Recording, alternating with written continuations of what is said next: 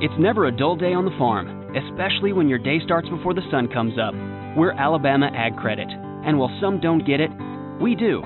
As the local experts in rural real estate financing, we've helped farmers finance everything from homes and land to tractors and crops.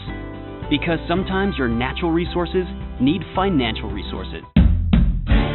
Welcome to Alabama AgCast, a weekly conversation about news and issues affecting Alabama farmers and forest landowners. Alabama AgCast is produced by the Alabama Farmers Federation.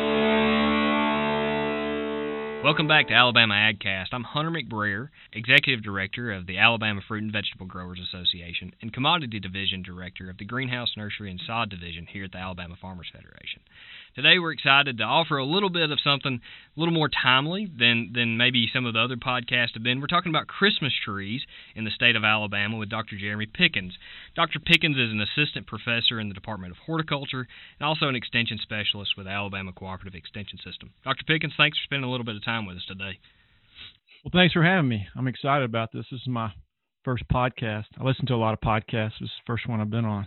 Well, I have a feeling that you're going to be a pro with our folks. And so before we get into it a little bit, a lot of folks probably don't know you if they're outside of the greenhouse nursery world. Can you tell us a little bit about you and your job with Extension?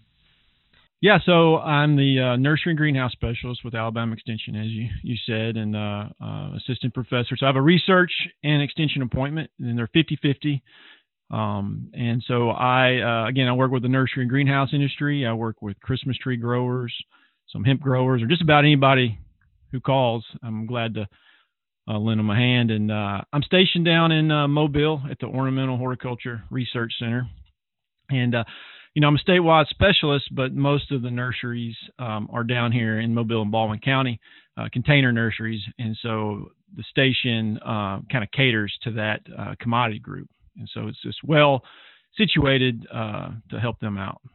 Well, I know that all of our growers that are on my state committee and that I work with across the state, that they appreciate the work that you do so much. You do a good applied research, and that's something that is not always out there in every commodity. So thanks for the work that you do. And that kind of leads us to this. So Thanksgiving is behind us now as everybody's listening to this, and most people are beginning to get ready for Christmas. That's the next thing on their mind here. And a lot of people have already put up their Christmas decorations trying to I think, get rid of 2020 maybe and get ready for 2021. But I know my family went out over the last weekend, went over to Wadsworth Christmas Tree Farm there in Wetumpka, cut our own Christmas tree, did the whole thing. That was really the first experience for us to be able to do that, and it was something pretty special. So tell us a little bit about Christmas tree production here in the state and how it's a little bit different than maybe what most people are used to.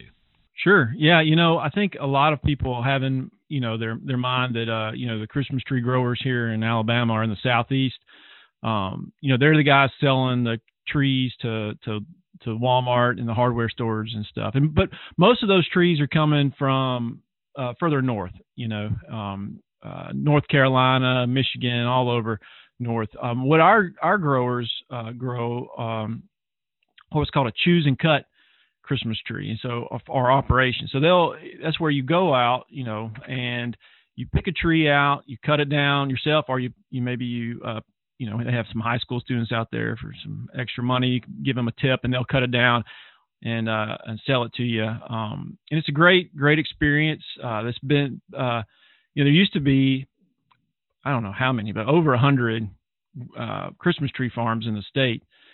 Now we're probably, I would guess, between 20 and 30. I keep hearing about a new guy all the time. Every so often I learn about somebody I didn't know about. But and so the numbers had dropped because the introduction of these artificial trees. And so those are the enemy. That's what our guys are fighting against. And but there's nothing like going out and cutting a tree yourself, picking it out with the kids, getting those Kodak moments going, and it's just a really, really good experience. And I would say that of all the people I get to work with, the Christmas tree growers are some of my favorite. I mean, they're just a great group of people. A lot of them have been doing it since the early 80s, and they are a very tight-knit group of guys, but they're tight-knit, but they welcome new guys with open arms. If you want to learn about the Christmas tree growers or how to grow Christmas trees and you're a new guy, they're not, tight-lipped. They're not trying to hide anything. They're really open, and they like to help and share. So it's just a really good group of people. So you were kind of talking a little bit about those big box stores and the trees that people are familiar with, or even, a lot of times like Rotary clubs and Lions clubs, those kind of things will set up on the side of the road, sell Christmas trees through the month of November. People go, they pick out some of the, like a blue spruce or a Scotch pine or something like that. Those are the things that normal people that have been buying trees like that, those are the trees they're familiar with. When they go out to a Christmas tree farm in Alabama, what kind of trees are they going to be looking at? Well, yeah, we can't. Those are great trees, and but we're not able to grow those because of our heat down here. Maybe a little bit in North Alabama, but we're mainly going to be growing. Well, traditionally it's been Virginia pine up until maybe the last 10 or 15 years. I think is now Leyland cypress is the main Christmas tree that we grow, and it's just because it's such a fast growing tree and it doesn't have a lot of problems. But there's still folks growing Virginia pines. Maybe a lot of farmers might have 20 to 30% of their crop in Virginia pines, or maybe some other species you might see when you're out. People just like the different shapes and maybe even the aroma. Some of them are more aromatic than others, like just eastern red cedar, like you see in the woods. Those make great Christmas trees.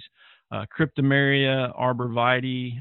A really cool one I like is what's called the Arizona cypress, and the cultivar you see the most of is Carolina sapphire, and it's just like beautiful gray blue color. But those are the primary Christmas trees our guys grow, and not that the ones you get them out of Walmart are bad trees. They're great trees. They're beautiful trees, and really there's no I'd say all the Christmas tree growers, whether they're from the up north selling the cut trees, pre-cut trees, and the guys doing the choosing cut, they're all on the same team. They're all a part of the same national association. They all market together, and I guess if they had a common enemy, it would be the artificial industry. And that's kind of what they are, I guess, fighting against for that market, share.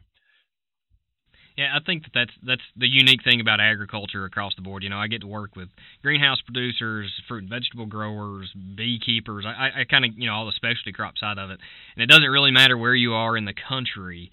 A lot of times they end up knowing each other, or they have a person in common that they know, because agriculture is a family across the board, no matter what commodity you're involved in producing. And so that's pretty neat that they don't necessarily see each other as competition or whatever else. There's always going to be a need, I guess, for those pre-cut trees. There's going to be people that have a very specific tree that maybe they've always bought and put up every year, and then, like me, go out and cut one that's a little bit different than what you might see. It took me back to some of my teenage days of working at local store, and we called it bumping trees. Those trees would come in off the truck, cut the net off of it, and get ready to try to sell Christmas trees for a month. And so that was a welcome reprieve from selling hardware, I guess. So well, and a lot of growers, our growers that have the choose and cut farms, they'll even sell some of those furs. And a lot of times you can get a really good quality fur from them, because some people just, they prefer that Fraser fur. They just like the way it looks and whatnot. So absolutely. So I'll change gears a little bit and go into the production side of it. So people, a lot of folks, they cut the tree. That's a special memory. They take it home. They do all the things that you're supposed to do to put it up and decorate it. Hopefully it'll last for a month or a little bit longer, depending on if you keep it watered well and all those things. But then they kind of throw it away, or it becomes habitat for a fish or something in a pond. People do all sorts of things with Christmas trees these days. But there's a lot more to that Christmas tree than going out there the day after Thanksgiving and cutting it. It's a year's worth of many years worth of work. And so, can you tell us a little bit on the production side, what kind of goes into running a Christmas tree farm? Yeah, sure. I'd love to. I get when folks call and want to get into the business, a lot of times it's someone who's maybe retiring real soon and looking for maybe some other income or something just to keep themselves busy. And a lot of people kind of have the impression that it's a plant it and forget it kind of a thing where you can plant it and then a couple of years later you go out and you can make some money on it. But there's a lot of inputs that go into making that perfect Christmas tree. So outside of just, planting, there's a lot of spraying involved. In order to maximize your production with any agriculture crop, you need a weed-free environment, right? So, maintaining those those herbicide strips on the trees, some growers spray 4 to 8 times a year, depending on their scenario, on trying to maintain a weed-free zone on those trees. And then there's mowing the grass. You have to mow. And then there's fungicide applications. And probably the biggest or the greatest labor is in pruning. And it's a lot of work pruning those trees, even with mechanical pruners. I tell you, if I was ever in a fight, I sure would like to have a Christmas tree grower, even if he's in his 80s, on my side, because those guys – you don't mess with them, man. I got some shoulders on them from handling that pruning equipment. It's pretty impressive. But there's a lot of inputs that go into it. And, you're looking at, I say probably our fastest, our grower that can push trees out the quickest is probably 3 years for, let's say, a 7-foot to 8-foot tree. And depending on where you are in the state, it may take up to 6 years, just depending on your location and how much input you want to put into it. So there's a lot that goes into it. It's not just a plan it and forget it kind of thing. It's a constant management sort of crop. Sure. My wife and I were kind of out there at the farm, and I said, we were standing in the middle of all these trees, and I said, can you imagine walking out here in August and saying, all right, it's time to prune. Where do we start? It's just trees in every direction, almost, which I'm pretty short, and so it's as far as I can see, definitely across the whole field, trying to decide where to start, and it's just an incredible, like you said, an incredible amount of work, but you have to do all those things to get a good, dense, nice dark green tree or the right shape of tree that everybody wants. So absolutely, pretty good stuff. Yeah. So to kind of begin to wrap us up a little bit. Tell me a little bit, is there a big difference between like a pre-cut tree and a choose and cut when you get it home? Is there, like for the consumer side of it, do you treat those trees differently, or is there anything that people could do special to try to make their tree last a little bit longer? Yeah, I mean, I wouldn't say there's a lot of difference between the two and how you handle it. I mean, I could tell you some tips on just handling trees in general. If it, for one thing, when you get a tree and you cut it, the clock starts ticking, so those leaves are still transpiring and it's wanting to push moisture out of those leaves, and you don't have any roots anymore. So it can't really draw up that water like it could before. So, that cut, when you make that cut, it's important to try to keep that moist. If it dries out, it's not going to be able to pull in water like it would if it was a fresh cut. So, if you put that tree on top of your car, if it were me, I would bring some duct tape in a grocery bag, and I would put that grocery bag over that stump and kind of tape it to it. That way the wind doesn't dry it out as bad. And then when I get home, if you're like me, when I get mine, I'm not prepared at all. I'm like, oh, let me go get the Christmas tree stand out, and I'm spend 30 minutes in the attic. So if that's the case, you probably, when you get home, put it in the shade. Don't have it out in the sun, where it gets warm. And if you have like a 5-gallon bucket and you can put that stump in the 5-gallon bucket, that would help out a lot too. And then I go ahead and make a fresh cut, if unless they've already pre-drilled it for you. I make a fresh cut, maybe an inch or two from the bottom, just so I know that it's going to be able to pull in that water easily. One other thing I've read about, I haven't done this and we'll try it this year, is I'm going to wash my tree off before I bring it in the house. A lot of people have allergy issues with trees, and the tree itself is not really what's causing that.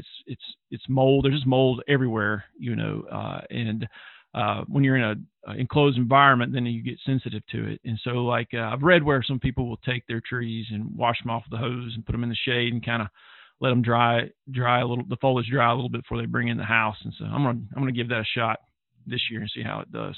I have a feeling that people were not expecting to hear that they should give their Christmas tree a shower before they bring it into the house this time. So that's a good tip. Well, I hear that a lot. So Jeremy, what's the best way for people to find their local Christmas tree grower across the state? Yeah, that's a great question. Most of our growers are members of the Southern Christmas Tree Growers Association. And so that is an association made up of Louisiana, Mississippi, Alabama, and they have a grower locator link on their app. And so you can go on there, click on your state, and you see what growers are in your county. And there's some growers that aren't members of that. And so almost every Christmas tree grower has got a Facebook page. That's their marketing. That's what they love, Facebook. And so you can probably find one very easily through Facebook. So either the Southern Christmas Tree Growers Association and or Facebook is a great way to locate a grower near you. Thanks, Dr. Pickens, for taking a little bit of time to talk with us today about Christmas tree growers in the state, and thanks for all the work that you do for our producers across the entire state. Well, thank you, Hunter, for all you do. I appreciate you having me today. All right. That's it for Alabama AgCast this week. Be sure to tune in next week and check out our show notes where we'll list the link to the Southern Christmas Tree Growers Association and a list that we have of Alabama Farmers Federation members that are Christmas tree producers in your neck of the woods. And now, your weekly AgCast wrap-up. Hello, this is Mitt Walker, National Affairs Director for the Alabama Farmers Federation, with a bit of welcome news today. On November 5th, the Department of Labor issued a final rule regarding the methodology for determining the adverse effect wage rate. The AWAR, as it's commonly known, is the wage rate set by the Department of Labor that certified ag employers must pay to their foreign labor force, in effect to encourage domestic worker employment. The AWAR has traditionally been based on the USDA NASS Farm Labor Survey to estimate labor needs and determine wages for foreign workers. However, beginning in 2023 and annually thereafter, the department will adjust the rate by the percentage change in the Bureau of Labor Statistics Employment Cost Index for wages and salaries for the preceding 12-month period. What does all this mean? In a nutshell, the adverse wage rate has traditionally been higher than the state minimum wage and has increased significantly over the past few years. With this final rule, the rate will remain at the 2020 level, which is $11.71 in Alabama, through 2023. This freeze in the rate means that producers will be able to have a higher level of certainty when determining employment needs and resulting salary expenses. Many of Alabama's farms depend on a reliable and affordable labor force. While agricultural producers work to employ as many local workers as possible, we continue to see an aversion to farm labor by our existing domestic workforce. Due to this, farmers in Alabama and across the country depend on the H-2A labor program. Although the adverse wage rates have increased by 38% compared to the rest of the economy at 26%, not including the added cost of housing and travel, the program proves to be the only viable option to ensure that crops can be harvested from the field season after season. You can read more about the Department of Labor's statement in our show notes. Thank you for being with us, and that's all for today. Alabama AgCast is sponsored by our friends at Alabama Ag Credit. Give them a call for all your farm and land financing needs. For more information about today's conversation, check out the show notes or visit alphafarmers.org/agcast. Be sure to follow Alabama Farmers Federation on Facebook, Twitter, and Instagram. Tune in next week for another timely conversation from Alabama AgCast.